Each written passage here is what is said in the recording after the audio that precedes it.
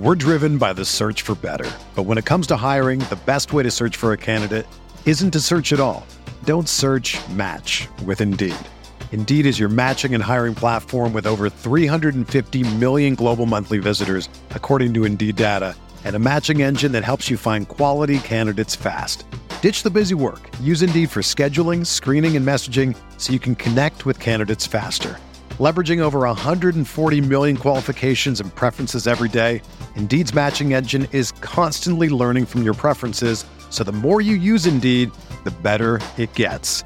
Join more than 3.5 million businesses worldwide that use Indeed to hire great talent fast. And listeners of this show will get a $75 sponsored job credit to get your jobs more visibility at Indeed.com/Blue Wire. Just go to Indeed.com/Blue Wire right now and support our show by saying that you heard about Indeed on this podcast. That's Indeed.com/Blue Wire. Terms and conditions apply. Need to hire? You need Indeed.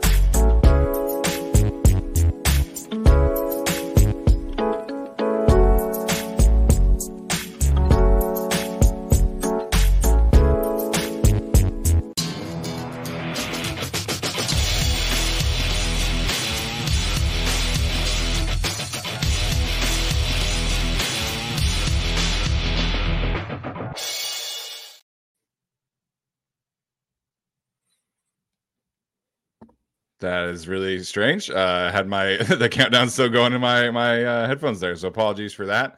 What is up, everybody? Welcome inside the Guilty as Charged podcast. My name is Steven, and I am your host, as always. And joining me is my guy, Tyler. Tyler, what's up, man? How you doing this morning? I am doing fantastic. As Todd Miller says, these restructures landing perfectly before your shows. Fantastic. Wide receiver restructures before a wide receiver show, and then edge rusher restructures right before a show about free agency, and then tomorrow's free agency simulation. So I appreciate that, Chargers. And Steve, and I thank your godly divine intervention to manifest these moves for us. Yeah, it's certainly a great timing. Obviously, Tyler being a little facetious there, but it is what it is. It's a good morning. I got to ask you, Tyler, did you find your angry workout music before your workout? Well, I was in the middle of the workout and I basically finished it, and then people were sending in things. I was hoping for a bit more diversity than Metallica and Slipknot, because I get that. Like, I have that. I was looking for something a bit more niche or something I didn't expect, but I'll have to go back through, because some people had some really good suggestions, it seemed, because I haven't heard of them. So I'm looking for those. Yeah. I was like, my first thought, angry music, right, is definitely like Metallica stuff, but I figured everybody else was going to respond to that. When I was in high school, my football teammates would always put on like Skrillex if they wanted like angry workout music. So maybe that gets you the job done, I guess. That's a little too like EDM-y for me, but some people like it, so it is what it is. Yeah, Korn and Skrillex had a good matchup for that's a good one. Yeah, there you go. All right, so as Tyler said, we have a very busy morning, lots of things to get to today. We are obviously going to talk about these restructures that the Chargers have done, frankly going very all in on 2023. And then we are going to talk about some potential free agent targets for this team. So, again, good timing, because we didn't necessarily think the Chargers would be super active in free agency outside of maybe the internal guys. And who knows, maybe that has changed after today. So we'll see what happens there. And then we are going to take questions today. So we'll spend probably the back half of the show taking questions. So make sure you have your questions ready to rock. Don't ask them now, because I don't want to miss them. And obviously, if you feel so inclined to include a super chat. That will definitely make sure that your question gets answered. So again, stay patient for that one. We'll get to your questions here in a second. But in terms of the restructures, we were not expecting the Chargers to do all 4 of these big restructures with Keenan and Mike Williams, obviously before. And then today they announced through Field Yates that they reworked maximum restructures through Joey Bosa and Khalil Mack, meaning that these 4 players are taking up over $100 million in cap space in 2024. Khalil Mack with a $38 million cap hit, Joey Bosa $36 million cap hit, Mike Williams 32, Keenan Allen 34. So the Chargers have done a lot of work this week in freeing up some cap space, getting under the cap, and now they're right around $19 million in cap space. Again, that's different than effective cap space because they have a rookie class to sign, they have in-season moves to plan for, but they are cap compliant. They have $19 million in cap space, and we'll see where they go from here. Tyler, your reaction here as the Chargers restructure both receivers and now both edge rushers? I was surprised. I figured there was something, one more move coming down the line, and we do know if something's coming down the line. But in terms of restructures, when we did the simulation, we had the 2 edge rushers and then Corey Linsley, and maybe we kind of debated Sebastian Joseph Day, but that was really it. I didn't think they'd go for all 4 restructures. I believe the cap hit now in 2024 for those 4 players is $142 million. We all know, though, that is not going to stay that way. Whatever they do, cuts, extensions, who knows, it's not going to be that cap hit in 2024. It just looks like that right now. To me, all this does is confirm that edge rusher and wide receiver are priorities in this draft at some point. I say that, and I said this on Twitter, knowing this team and knowing that they could completely just go defensive tackle, linebacker, and safety just to spite me. But I feel like with these moves, you have to go wide receiver, edge rusher, maybe another best player available at some point in the draft. And as early as January, we were talking about this. We had heard as much, wide receiver, edge rusher, tight end. Those are the priorities in this draft. Doesn't mean it has to be that order. It could be any order, but I do think right now, edge rusher, wide receiver have to be priorities in the first 3 rounds because you have to, I don't know who, it could be 2 of them, could be 1 of them. But I think you have to prepare going into next season as if you're going to lose one of these edge rushers and one of these wide receivers. If you don't, fine. If you get to the end of the season and all 4 of them are all pros and you have to keep them and you have to extend them, fine. Yeah. But I'm not banking on that. And so I think that you have to start preparing as if these guys are going to be too expensive and you have to prepare for their departure. And that's why I feel like edge in round 1, wide receiver the next 2 rounds, and one of those 2 rounds is a great strategy. And I think the Chargers have set themselves up for a really solid opportunity in this draft. Yeah, absolutely. From a draft standpoint, I think that's been the case. That's been what we have been talking about. And I think this only, cements that. In terms of their next year, what they're potentially looking at. I mean, next year is going to be very off-brand for Tom Telesco if he's around. This is off-brand for Telesco too. We've never seen him restructure these kind of contracts. Usually he prefers to, pull the rug out from these situations and cut players, right? Because he does not want to take on dead cap. This year, this is different, right? You're talking about a ton of money being pushed into next season. And, right now they have about $14 million in cap space for 2024. And that is before the Justin Herbert contract extension and the 5th-year option being picked up. So, and I think they have 28 players under contract. So, things are going to look very different next year. This is very much signaling that the Chargers are all in on 2023. And I think that's the right decision, right? This is the last cheap year of Justin Herbert's contract, although his cap hit will change, like Arjun has explained, because of his extension this year. But, this is the last year of Justin Herbert's contract extension. You had all these injuries last year. And so you're trying to maximize that window that you went all in last year. So, this is a different version, but same kind of tune, right? This is the Chargers signaling that they believe in this window, they believe in this core, and they're going to do everything they can to maximize it. So in terms of 2024, I talked about the cap hits, but in terms of moving on from these players, the Chargers will be able to save $23 million by cutting Khalil Mack, taking on a $15 million dead cap hit. We talked about Mike Williams and Keenan Allen last time. Again, $20 million savings, $12.4 million dead cap for Mike Williams, $23 million savings, and $11.6 million cap hit or dead cap hit, for Keenan Allen. So Joey Bosa still has another year past 2024 on his contract. They could restructure him again next year to free up space. So Joey's not going anywhere, in my opinion, unless Joey wants to go anywhere else. Like, I don't like, he would have to, force his way out, but the Chargers are not going to be able to move off of him unless they really, really want to. So at that point, you're talking about moving on from at least one of Khalil Mack, Keenan Allen, and Mike Williams, potentially two of those players. So again, that's a 2024 problem. We'll see if Tom Telesco is around to fix that problem, or if it's a different GM. I mean, but regardless, this team is all in on 2023, and this is playoff run or bust essentially. Yeah, and I hope. It's weird to say this, but I hope they're around next year to fix this, because that means that the Chargers had a great season. It really does feel like, I forget who pointed out earlier in the chat, AFC Championship or bust. And I think that is the minimum. I think you do have to make the AFC Championship, unless Herbert, gets hurt, knock on wood, right. You're pushing for that. And so I hope they make it. These decisions that they've made to try to regroup, retool, and we can make one more run, at least in 2023. It's awesome. Honestly, I wasn't really sure. I didn't expect 4 restructures. So I didn't really expect them to give themselves the opportunity to either max bring their guys back, or maybe, add 1 or 2, kind of under the radar free agents that we'll talk about. But it does give me some hope for the year. And to add to that, the Chargers hiring Will Harris as their new DB coach. And then really the coaching moves that they've made, just looking at it overall, their ability to retool and get some, bring some guys back, maybe find a couple under the radar guys, add some depth, and then bringing in some of these coaches, whether it's from Kellen Moore all the way to Muschamp from, Georgia as like a analyst or whatever it is he's doing now.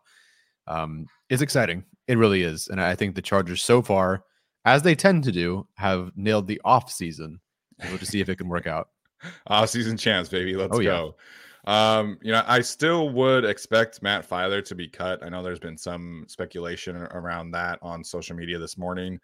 To me, Tom Telesco is going to want some value at some positions, right? And so cutting Matt Filer, allowing Jamari Salyer to be your left guard, would certainly create a lot of surplus value in that regard. So we'll see what happens there.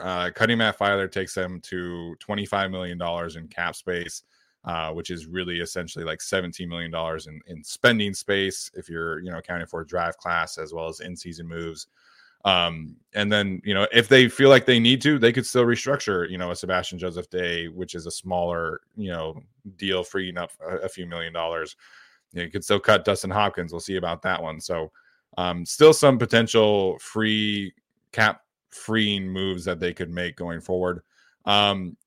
Before we get to the external guys, Tyler, what does this mean to you for guys like Trey Pipkins, Drew Tranquill, Morgan Fox, Kyle Van Noy, that crowd of internal free agents that the Chargers have? If anything, it's more positive whether they do bring these guys back, because it's not typically been the Telesco way. They haven't really done a good job of bringing these guys back. It's an understatement. No kidding. Of the, I guess, quote unquote, big 3 of Tranquill, Pipkins, and Fox, I don't think, and they don't usually tend to do this, they won't just spend a ton just to spend a ton on that player. I tend to not see them overpay significantly for players. So if someone wants to pay Drew Tranquill $10 million a year, or someone wants to give Morgan Fox $10 million a year, they're not going to go out and, bring those guys back just for the sake of bringing them back. But I do feel like of the big 3, I think you do feel like at least 2 of those 3 guys can return to the team. And maybe, someone like Bryce Callahan, his market is not going to be huge. He's not going to be very expensive. So you could bring him back as well. And I'd be totally on board with that. I know some people are worried about the Chargers just running it back with the same guys, but like Morgan Fox wasn't the problem, and Drew Tranquill wasn't the problem. Trey Pipkins wasn't the problem. Running it back, I know they didn't go far in the playoffs, but the guys that they are pending free agents were all very, very critical to them even making it to the postseason to begin with. Yeah, absolutely. I think those are all players that I think you want to run it back with. And it's like, what's the alternative here? I think at linebacker, you probably have some maybe easier options. You can talk yourself into a Troy Reader signing, and then you draft a rookie earlier, and maybe that's kind of, at least a similar thing, but at right tackle, it's like you either if you're trying to upgrade from Trey Pipkins, you got to spend a lot of money to upgrade from Trey Pipkins or take a first round tackle. And then again, there's that risk of like, okay, what if the first round tackle is, doesn't develop super well. So I think Trey Pipkins absolutely should be back. I think Morgan Fox should be back. But like you said, we'll see what their markets are. I feel most comfortable about Pipkins being back because, the offensive tackle market it's pretty deep right now. I mean, you're talking about guys who could have been franchise tagged, did not get franchise tagged. Guys like Orlando Brown, for example, guys like Jawan Taylor. So there's a lot of offensive tackle options out there for teams. So I feel like Pipkins you can pencil him in essentially. You mentioning the way that the Chargers have operated, right? Like we saw this with Rayshawn Jenkins. We saw this with Hunter Henry. They're going to head into these contract negotiations with a number in mind. And if somebody like the Jaguars, the Patriots, swoops in and says, hey, we're going to pay you $4 million more per year than the Chargers will, then of course those guys are going to be gone. So, the linebacker market is very interesting right now. Guys like Levante David, guys like Eric Kendricks, Bobby Wagner have all been released. So what does that do for Drew Tranquill's market is something that's going to be interesting to keep an eye on, although Drew's obviously much younger than most of those guys. So, and then Morgan Fox, I feel like his situation was going to be, pretty expensive regardless because he's an interior pass rusher and that has a lot of value there. But I feel pretty good about Pickens coming back and iffy about Drew Tranquill, but I do lean towards Morgan Fox being priced out. Yeah, we'll see. I think he's definitely going to get more than the projection. I don't know if it's as much as his coach wants him to make, which is $100 million a year. But we'll see. I do think Pipkins is back. I just don't see why not. I really don't. I don't see why not. I understand that this is not how they've operated because they let guys go, but I do not see the downside in this. I understand heading into last year, we were like, I don't know about this. I don't feel comfortable about this. Sure. Things have changed. He's a good tackle, and letting a good tackle walk for a guy that's not going to make a whole lot. He's not going to reset the market, nor is he the first, second, or really third. I mean, I think Brandon Thorne had him as like offensive tackle option number 10. Yeah, in terms of pending free agents. So, whether that's true or not in terms of play on the field last year, I don't know. I think he's better than some of the guys that were on the list. But in terms of like whole outlook of his past, he's going to be inexpensive. So I think you have to bring him back. I really don't want to go into the draft. As much as it seems like there are good tackle options available for the Chargers at 21, I don't want to go into the draft hoping that a particular player makes it. Otherwise, you end up with the fourth guy like DJ Fluker. Yeah, when you're picking at 21, 22 in this class, like, if you could guarantee me that like one of Broderick Jones or Paris Johnson or Peter Skoronski would be there for the Chargers, then sure, I understand that. But I like Darnell Wright a good amount, but I think there's a pretty big drop off from him, from the top three guys to him. So, just kind of my initial impression there. But talking about the offensive tackles in this class, I mean, there's Orlando Brown, who's projected from Brad Spielberg to be 5 years, $21 million.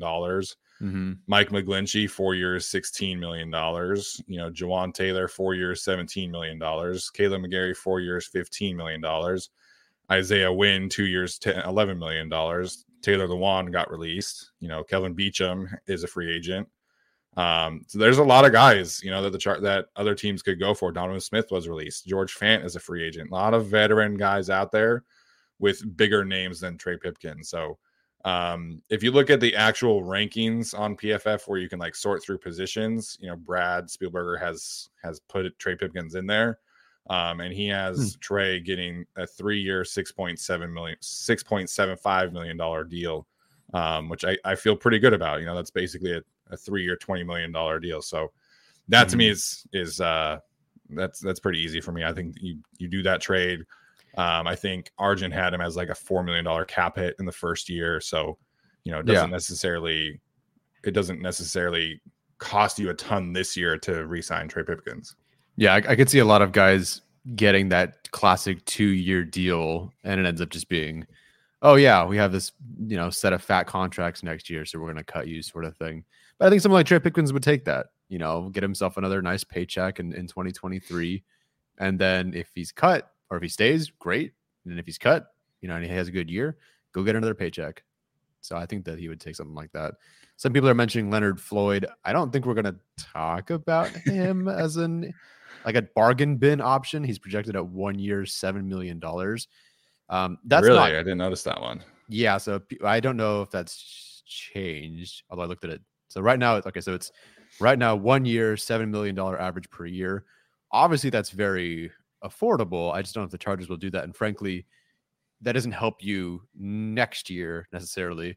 Now, will the next edge rusher that comes in through the draft be as effective as Leonard Floyd is right now? Maybe, maybe not. You never know. It's the draft. But they have to start finding cheaper options at these premium positions.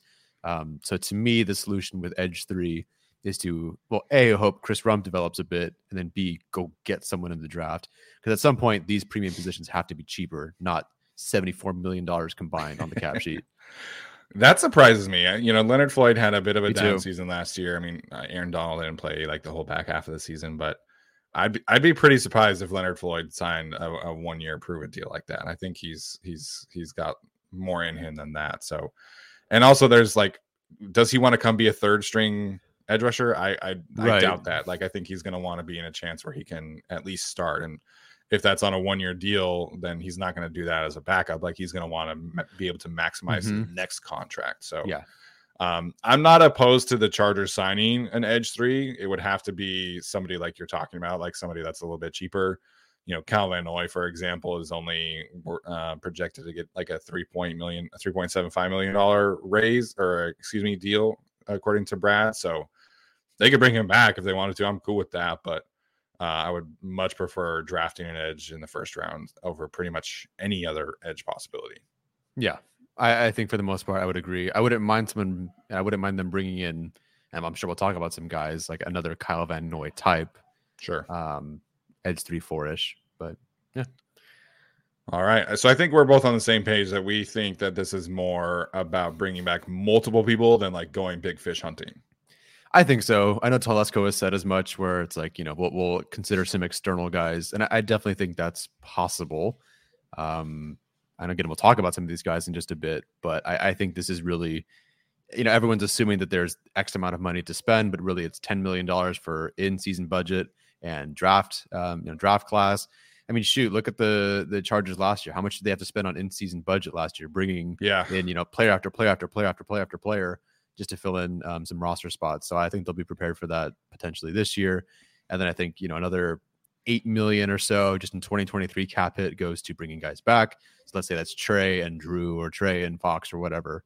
Yeah. So yeah, to me, it just comes down to a couple tweaks here and there, add some more depth, go find your, they got to bring back Will Clapp. They got to give Donald Parham a contract, that sort of thing. Right. I know you got to do like the little stuff too, because that adds up. $1 million at a time, and suddenly you actually don't have as much as you thought. Yeah. And you have to have a roster. You have to have depth. Technically you got to bring back Cameron Dicker, Jalen Guyton, stuff like that. All adds up at this point. So, all right, Tyler, let's get to some external free agent targets that I think we can talk about here. I'm going to kick us off here with maybe someone that I haven't seen necessarily get a ton of buzz for the connection with the Chargers. And that's Braxton Berrios, the wide receiver formerly of the New York Jets. I think that, they had a certain idea when it came to DeAndre Carter, obviously getting a higher end return specialist and somebody who could occasionally contribute on offense. And I think Braxton Berrios would take that up a notch. We're talking about a guy who averaged 30 yards per kick return in 2021. That's about 12 yards higher than DeAndre Carter's average on kickoff returns. He was also 13 yards per punt return in 2021. This past year, he was a bit of an off year for whatever reason. Still an upgrade over what DeAndre Carter was giving as a kick returner. He was at 24 yards per punt return, and then also or per kick return, excuse me, and then 11 yards per punt return, which was just above DeAndre Carter. So we know that Ryan Ficken has a good amount of say in the personnel department.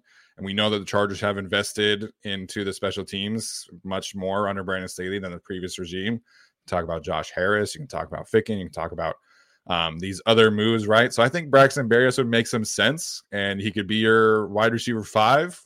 And I think be an upgrade over DeAndre Carter in both facets, offense and special teams. So, we've become kind of a special teams podcast. I figured it was kind of on brand to start with Braxton Berrios.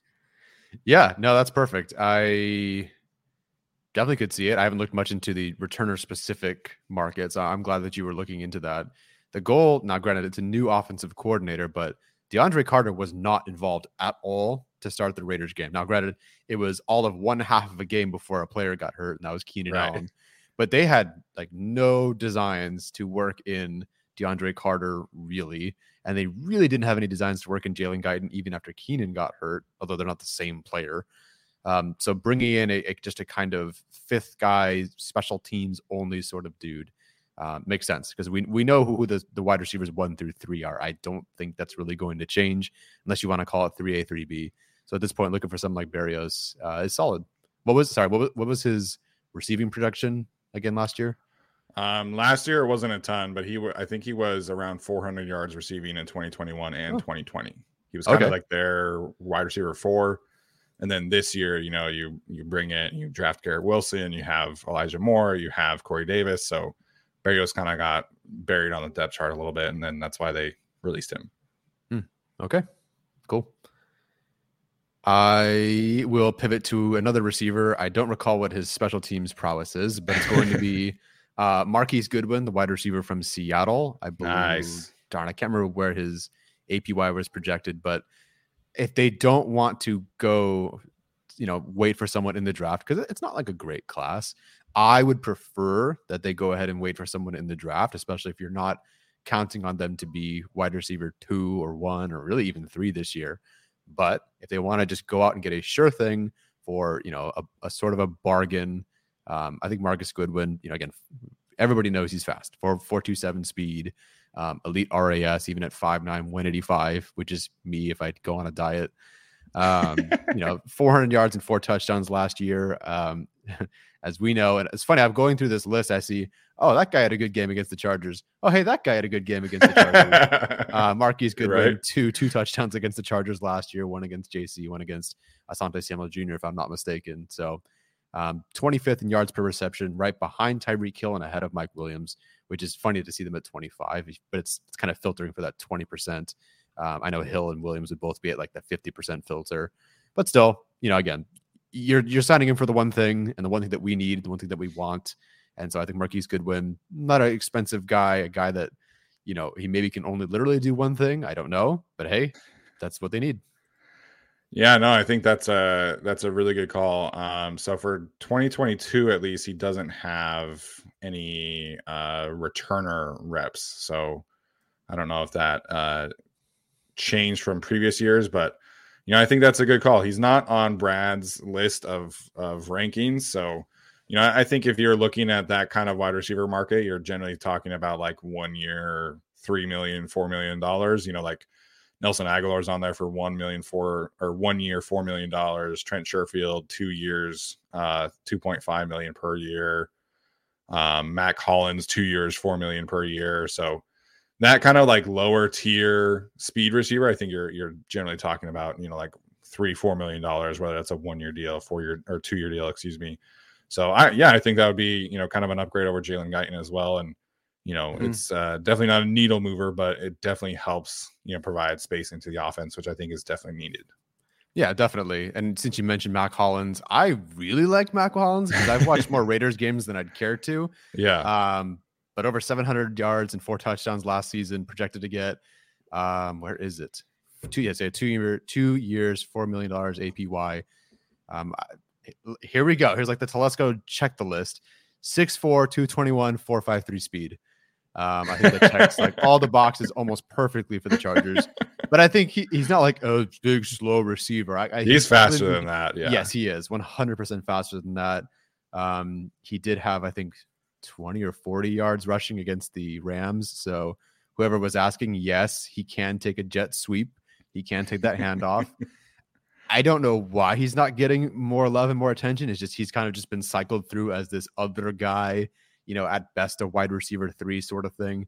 But you watch him put up, 158 yards against the Titans and I think 2 touchdowns or whatever it was. Mm-hmm. There's a lot there. He can play special teams really, really well. I've seen plenty of that. He can take a handoff. He's got kind of the size that they want. He'll be cheap.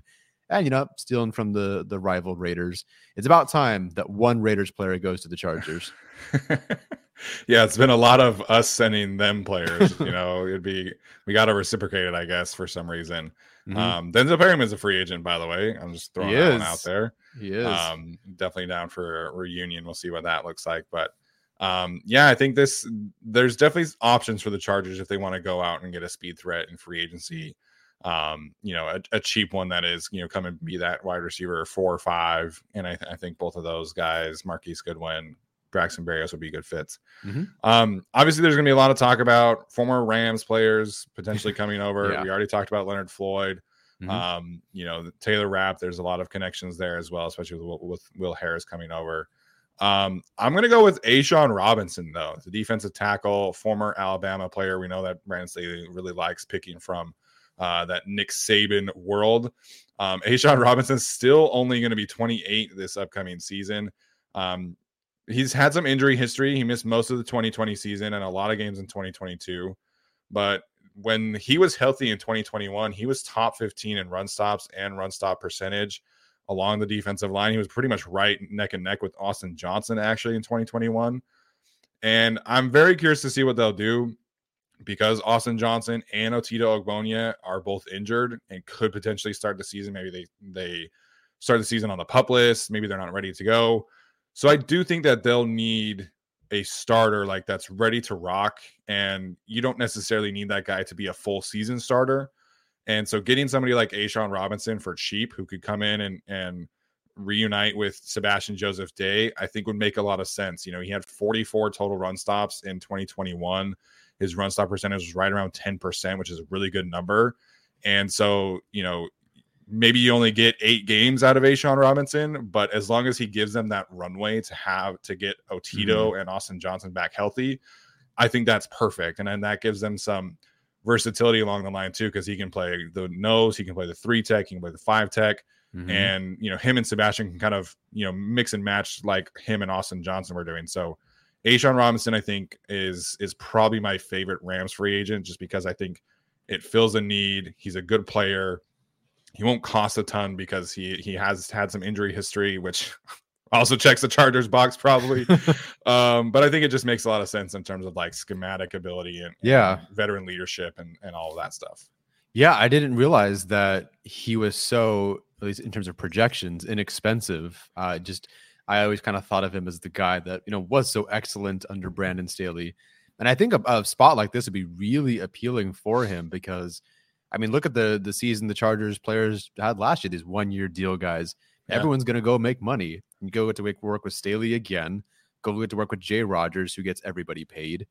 Kyle Van Noy, sort of not a career year, but pretty darn close to getting close to a career year for his current age and situation. Morgan Fox, career year. Bryce Callahan, excellent year. I think some of these guys are looking at what the Chargers are doing on defense, and yeah, I'm all for it. I did not realize he was projected to be so light. 1 year, $2.5 million average.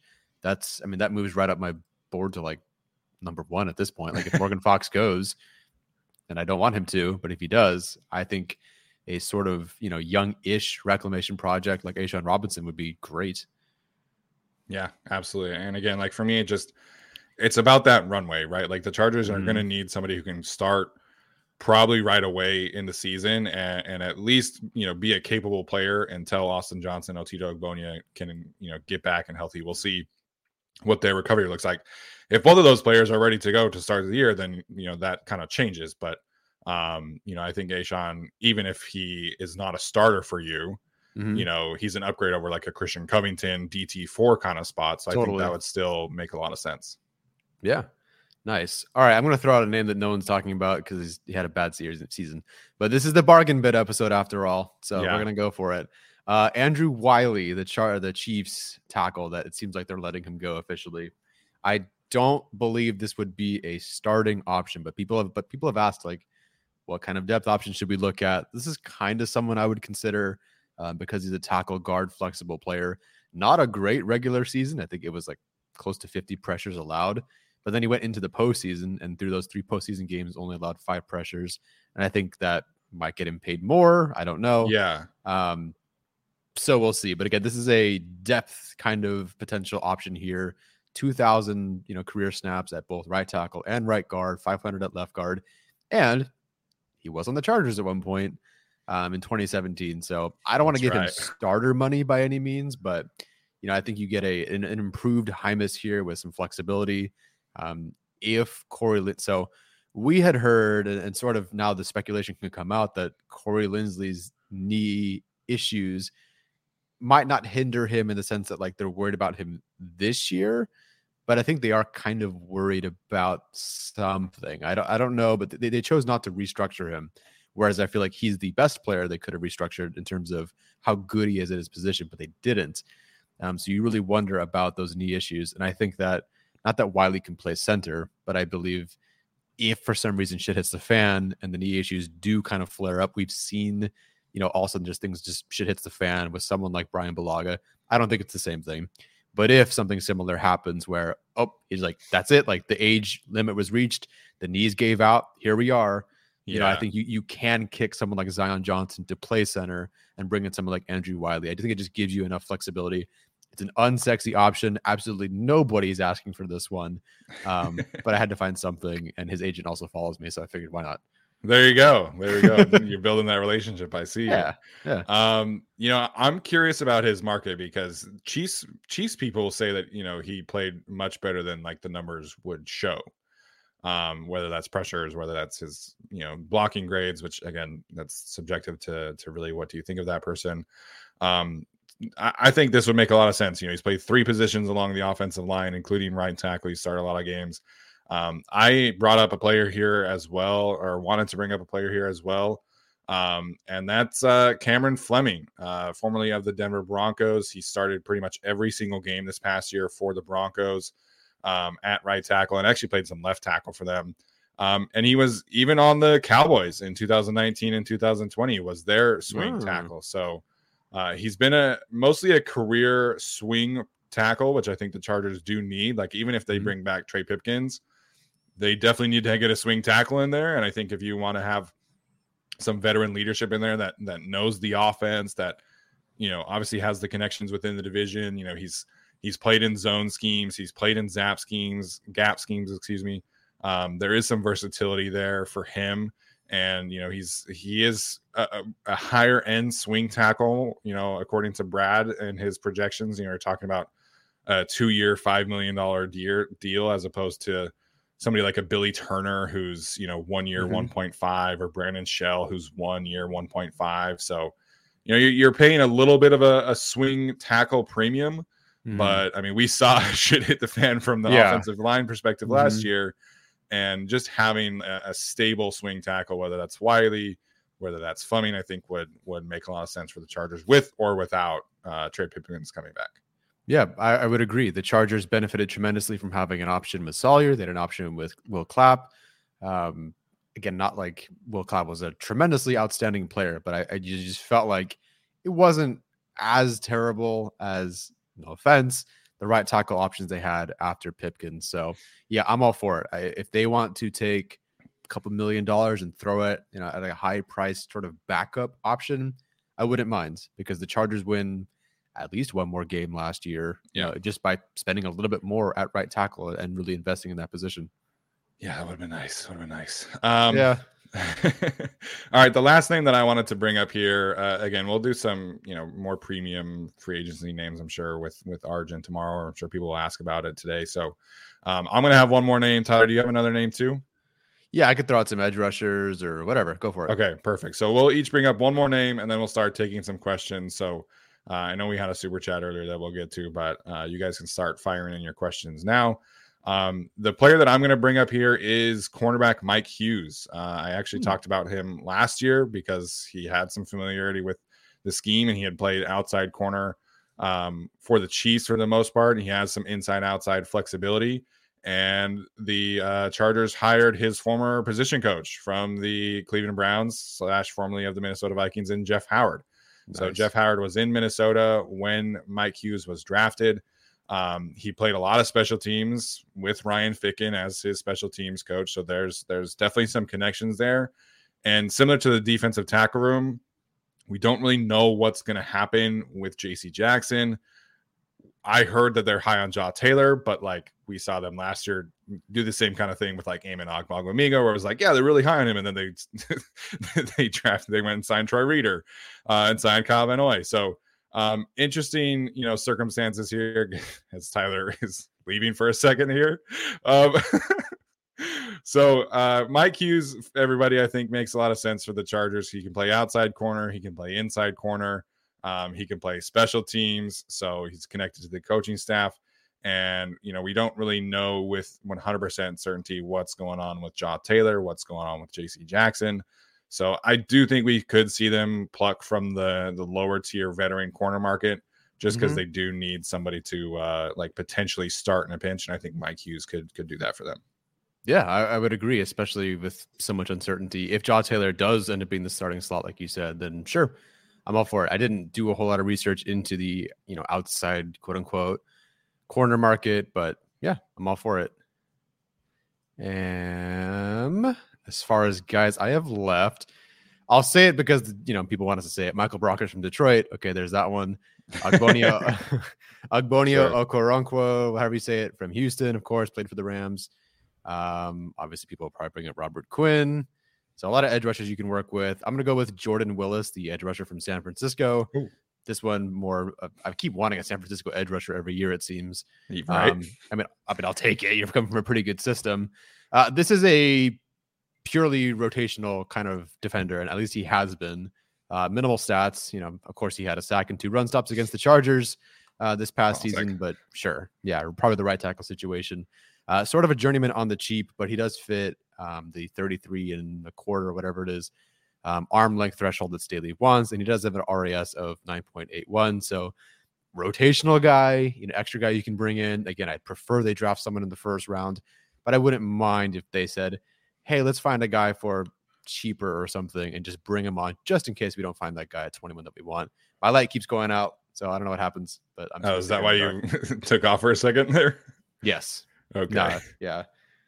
Jordan Willis would make some sense. I think if they are going to go after a veteran edge rusher, I think getting a bit more of a power player to go alongside Chris Rumpf would make some sense. So Jordan Willis would check that box for me. DeMarcus Walker as well from the Titans, I think, is an interesting name to keep an eye on. He was in Denver and played under Brandon Staley for 2 years, and so there's some connections there. He didn't really hit his stride in Denver, but he did once he left to Tennessee. He had I think 30 pressures each of the last 2 years.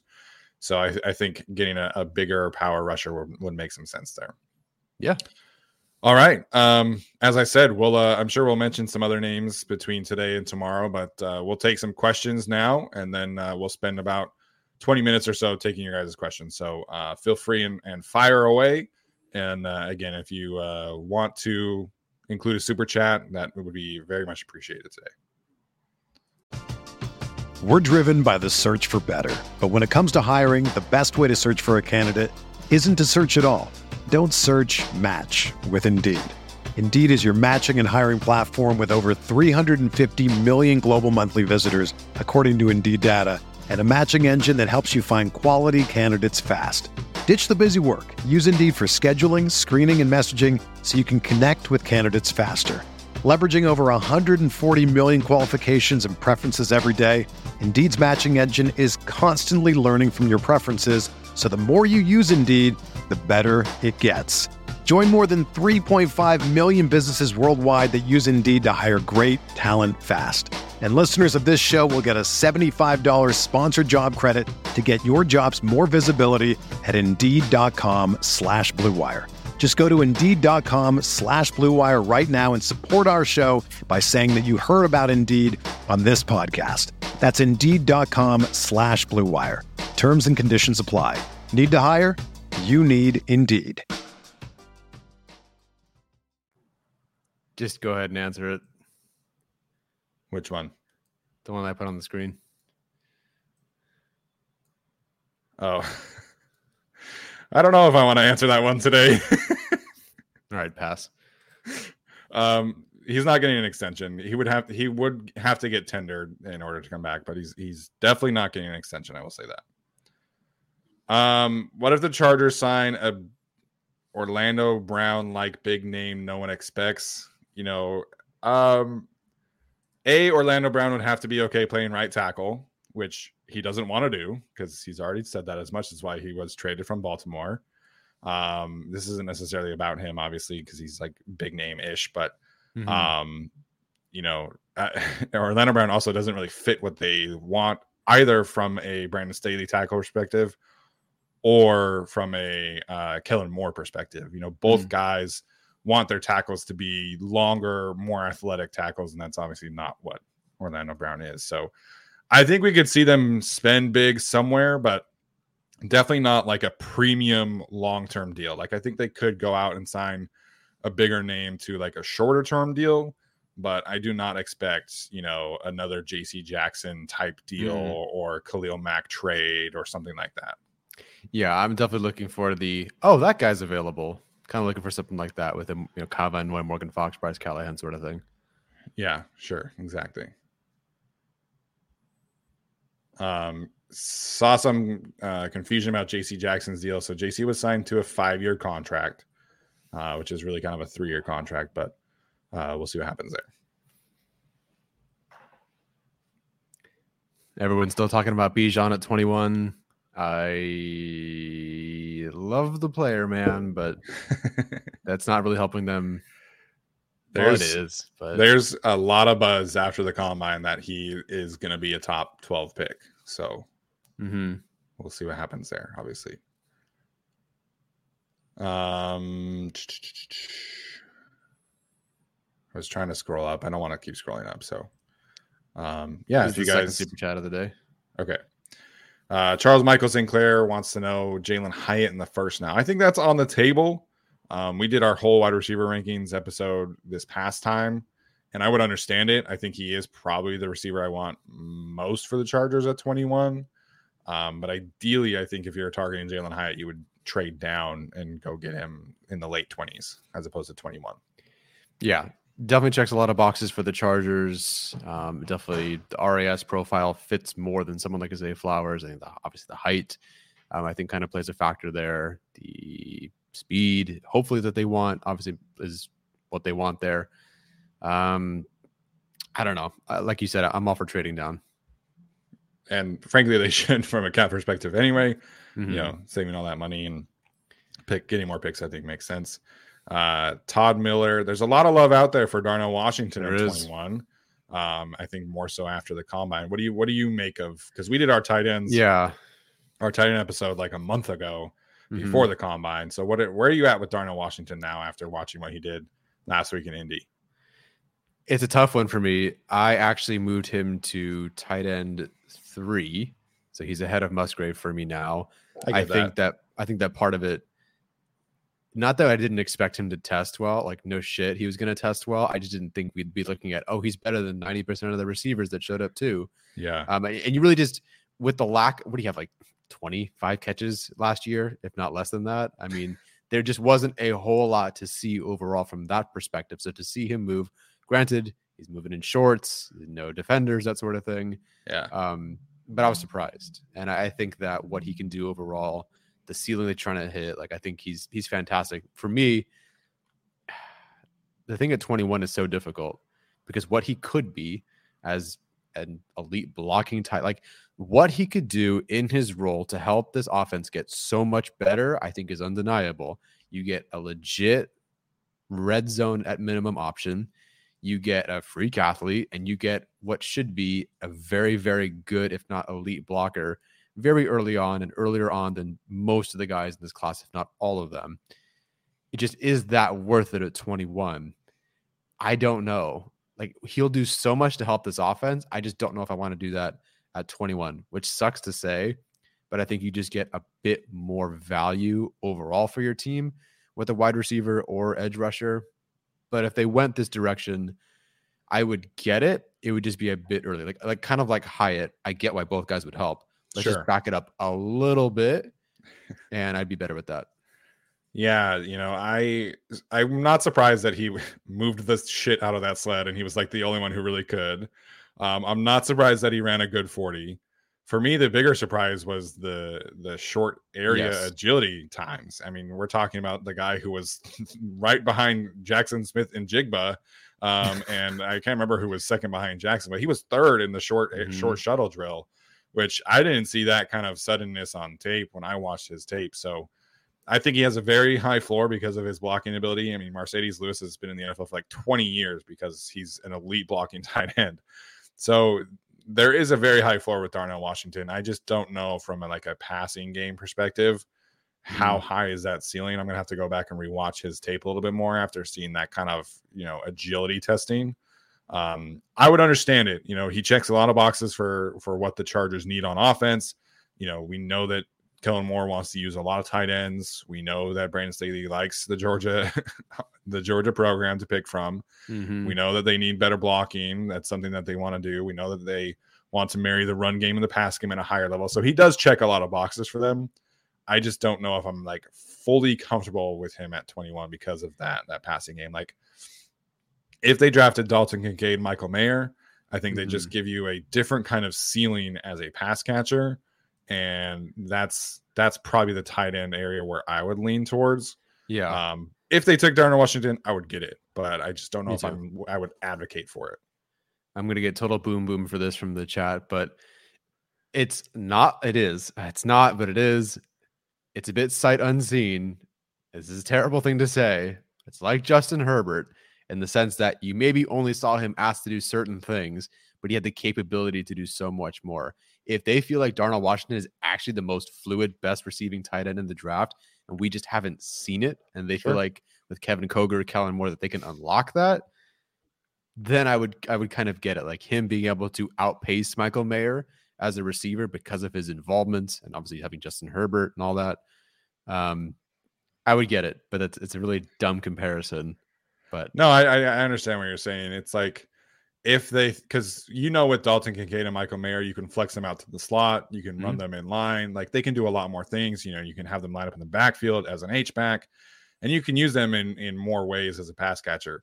If they feel like they could do that with Darnell Washington, then sure, you make that pick because he's 6'7" and 265 pounds and by far the best blocker in the class. So it just where are you at with what you can get out of him as a pass catcher? I still think that you're talking about somebody who's more in the box than somebody who can flex out to the slot and do more things vertically.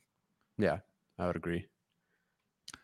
So we didn't talk about any running backs. Sorry about that, Tyler. LD Bruin wants to know, do you think that they go get a veteran running back, or do you think that they are set next year? He said that Nate Tice had Jamal Williams as a fun option for the Chargers. Is he available? He is available, yes. There's talk of him going back to Detroit. He loves Detroit. Yeah. There's talk of the Lions cutting DeAndre Swift so that they can make that happen. So we'll see what happens here. But right now, he is a free agent. Huh. Well, his uncle reached out to me about interviewing one of the guys that trains with him. So you know what? Yeah, let's do it. I can use all the contact info I can get. Shout out Luke Neal training Jamal Williams and some other guys. There you go. I think we could see them sign a veteran running back. I don't think that's completely out of the question. Similar to the tight end market, we know that Killmore's going to want to have a back that he can trust outside of Austin Eckler. I think we agree that Joshua Kelly earned more reps than he got last year. He also got injured. So we don't know with 100% certainty what they have in Kelly. You don't know with any certainty at all what they have in Isaiah Spiller. we know with 100% certainty that Larry Roundtree is not that guy. So it wouldn't shock me if they went out and paid a veteran number 2 running back. Again, with the same kind of thing as an edge rusher, does Jamal Williams want to be the guy? Is he okay being kind of a change of pace back again, like he was in Green Bay? All of that matters in free agency. Like, I think somebody like Devin Singletary would make a lot of sense, but does he want to be the guy? Is he okay being a second guy? So I think we could see them go out and get a running back, but I think you're probably talking about more like the Damian Harris range, the Jerick McKinnon, the Jeff Wilson, Alexander Madison, somebody in that range who maybe you're giving like a 2-year, $5 million contract to, because they are a backup. They're used to being a backup, and that necessarily wouldn't surprise me. But somebody like Williams, I don't know if he would be okay coming into a situation where he's the backup. Yeah, I'm curious what someone like a Samaje Perine would get on the open market. That'd be another one I'd be very interested in too. Yeah. He's projected for only 2.5 APY. Seems like a guy who's like a journeyman, always a bridesmaid, never a bride sort of guy. Are you counting on him to lead your offense? Not necessarily, but a good second option and a reliable second option for sure. I know they want that to be Kelly. I know they want that to be Spiller, obviously. But, if $2.5 million a year to kind of be more secure in your 1-2 punch, I think they'd be okay with that. Yeah, absolutely. We talked about the running back class a couple weeks ago. I would rather just draft Tyjae Spears or one of these guys, Roschon Johnson, than pay a running back. But again, then you're in that range. Is like, well, what if that guy isn't up to speed? What if you're just doing Isaiah Spiller 2.0? So yeah, I understand that. But I think generally speaking, an older prospect is probably better than paying somebody who's 27, 28 years old at the running back position. Yeah, especially if you're supposedly all in. We can't take another Spiller where it's like, and I don't think they would take someone so young, so quote unquote inexperienced and underdeveloped again. I don't think at this point, but can't have that happen again. Also, we have this super chat from Brian Stowe. Thoughts on backup quarterback? Ooh. My thoughts on backup quarterback are that you can pencil in Cooper Rush on the roster right now. Yeah. I know. Again, another player, right? We're all talking about all the space that the Chargers might have. You should probably just pencil in Cooper Rush, whatever his contract is going to be. Is he on PFF's projections? He's not. So the quarterback group only goes down to Marcus Mariota and Andy Dalton, as well as Taylor Heineke. So I think it's safe to say you could pencil him in, for less than those guys. So Brad has Andy Dalton on a 1-year, $5 million deal. Marcus Mariota, 1 year, $4 million. Taylor Heineke, 1 year, $4 million.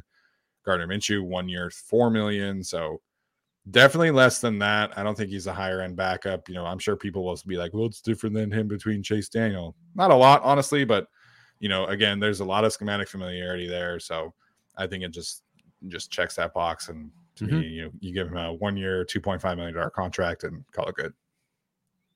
Yep. I don't really want to draft a guy. I think with 7 picks, you probably need to spend those on position players. If they did, I think Aiden O'Connell has probably become the guy that I'd want most. I think you're talking about more mobile guys probably going earlier. So I think Aiden O'Connell from Purdue, I should have said that first, from Purdue, would make some sense for them. Are you circling back and looking at running back still?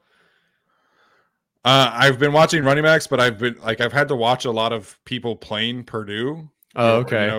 For film purposes. And then, I was like, before we did a receiver episode, I was like, okay, I want to check in on like this Charlie Jones guy, see if there's anything there. So I did watch a couple Purdue games, and obviously you've watched Payne Durham too. So Aiden O'Connell is a good backup prospect. I don't think he would necessarily cost a lot. There's definitely not a ton of talent. You're probably talking about like a 6th, 7th round pick anyway. So yeah, just depends where they're at.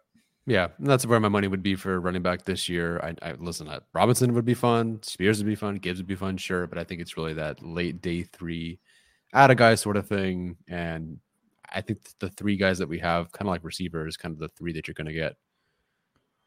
Yeah, absolutely. Alex is in the chat today. He says Kellen Moore for backup quarterback. Between Kellen Moore, Doug Nussmeier, and the scout, I think the Charger staff is covered in terms of backup quarterbacks. So maybe they'll just, break trends and just not have any backup quarterbacks. Yeah. Brandon Staley could do it too. He's kind of young. That's true. I always forget that he played quarterback in college. Yeah. Who was when guys started to get hurt, or when Herbert got hurt? Was there ever talk about who the fourth string emergency guy would be? I don't know. I'm trying to think who it would be. Maybe Keenan. Keenan's kind of been a shit thrower for his trick plays, though. Yeah, no, I think against the Chiefs in 2021, he missed, I think, Mike. And then I saw them in practice try to throw a screen across the field, and he threw it in the dirt at Eckler's feet. So you could lob it, I guess. It's definitely not Mike Williams. I've only seen him ever throw the ball underhand. I don't think I've ever seen him throw a regular pass before. I'm assuming Mike Williams can at least throw a football. Yeah, I'm willing to bet that much. I want to say Casey Hayward was a high school quarterback too. I think I want to say he took some quarterback snaps back in the day. Obviously, he's not on the team anymore, but trying to think who else would have been. I wonder if they had any. Go for it. I was gonna say I know the Niners had Christian McCaffrey as their emergency guy. Right. I'm curious if Eckler took any snaps as a thrower potentially, because he took one at Wildcat this past season. So I wonder if they had any plans for a couple throws here and there. Yeah, that one play was super fun, and then they never did it again. Yeah. Remember the play that worked? Never again. Yeah. I was laughing at the Xander Horvath video too, that the Chargers posted this week. He's like, he had 2 touchdowns in his first 2 games. It's and then we never heard from him again. And fans were so unhappy. Yeah. Really unhappy with Mr. Xander Horvath and the Chargers, Lombardi. Yeah. Oh, Stone Smart was a quarterback. Yeah, there you go. That probably would have been a better situation, because he was a quarterback first at Old Dominion. Yeah. J.K. Scott, specialist guys. I mean, he could put on Herbert's jersey, and casual fans wouldn't tell the difference. Yeah. Mm-hmm. All right, we'll take a couple more minutes of questions here before we head out for the day. So if you guys haven't had a chance to ask one or missed one, feel free to send those in now. Okay, you found one. Teresa Compapes, assuming Keenan, Mike, Bosa, and Mack have career average years in 2023, can you rank them in likelihood of their chances to be on the roster week 1? So I think Bosa clearly number 1 on this list, but who would you have behind that? I'm actually going Keenan for me as number 1. Okay. Bosa. It slightly depends on the staff. If Staley's not here, then I definitely think Mack is kind of bottom of that list. If he is here, that does kind of change things because of the connection. But I think Keenan is number 1. I think Herbert, as long as he's the quarterback and the priority, I think Keenan comes first, which I guess I could say then Mike would be second, but I don't believe that's the case. Yeah, contractually, I think Joey is above the rest here, because I don't think they can really cut him in 2024. This time next year, I should say. I would say career average years, assuming Chargers have a positive season, I would say Joey, Keenan, Mike, Mack. I could see that. I mean, Mack definitely gets the bump down because of age. Yeah. So. Yeah. And I mean, Khalil had a good season. Definitely. I think he was, worth it. I think this team is committed to seeing what they have with the duo as well. Mm-hmm.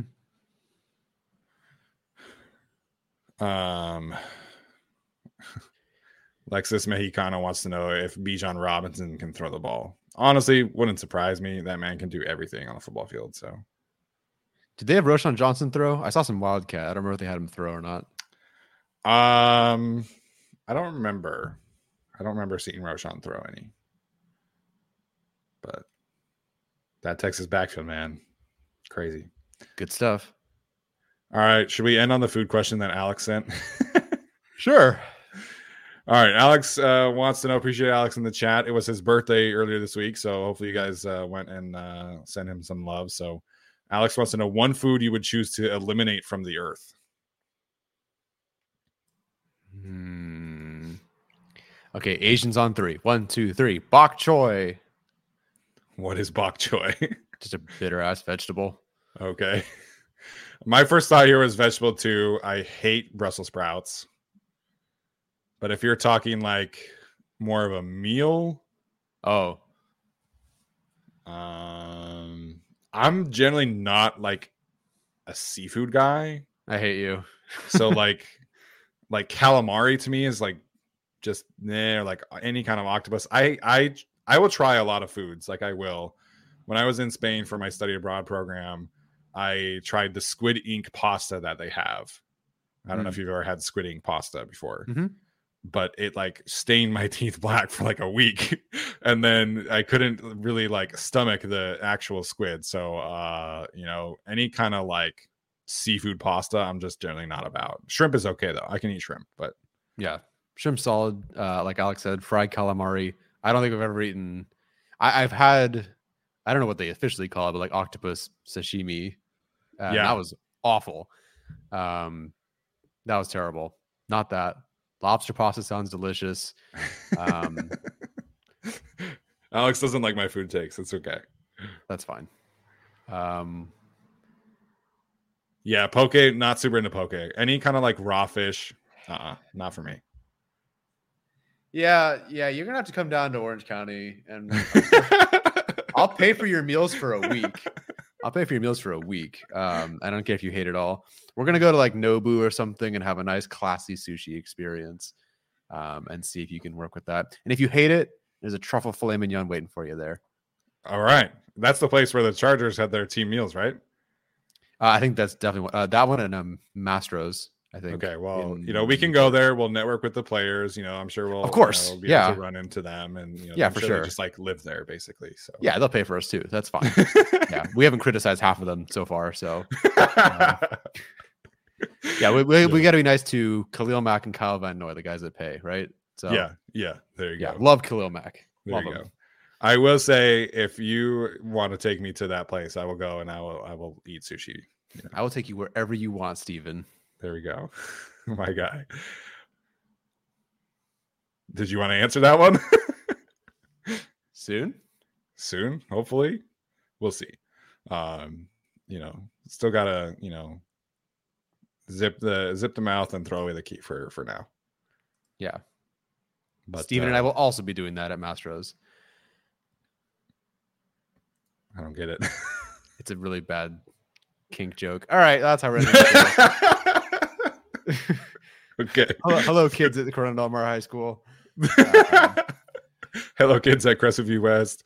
My coworkers are starting to talk about the podcast, so now there's actually a couple students who are Chargers fans who are like, "Oh, I'll check it out." So, any Crescent West kids, hello.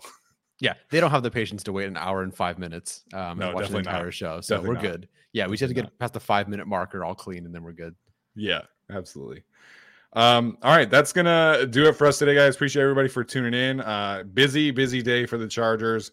Obviously a lot to cover today. We're gonna be joined by Arjun tomorrow night, and we're gonna run through all of the free agency predictions. So Arjun's gonna have some contract figures. We'll talk about his takeaways from the restructures and everything like that, and what this means from a cap perspective. So again, Arjun, one of the best in the business already. In terms of contracts, you don't want to miss that one. So we'll see you guys later tomorrow night.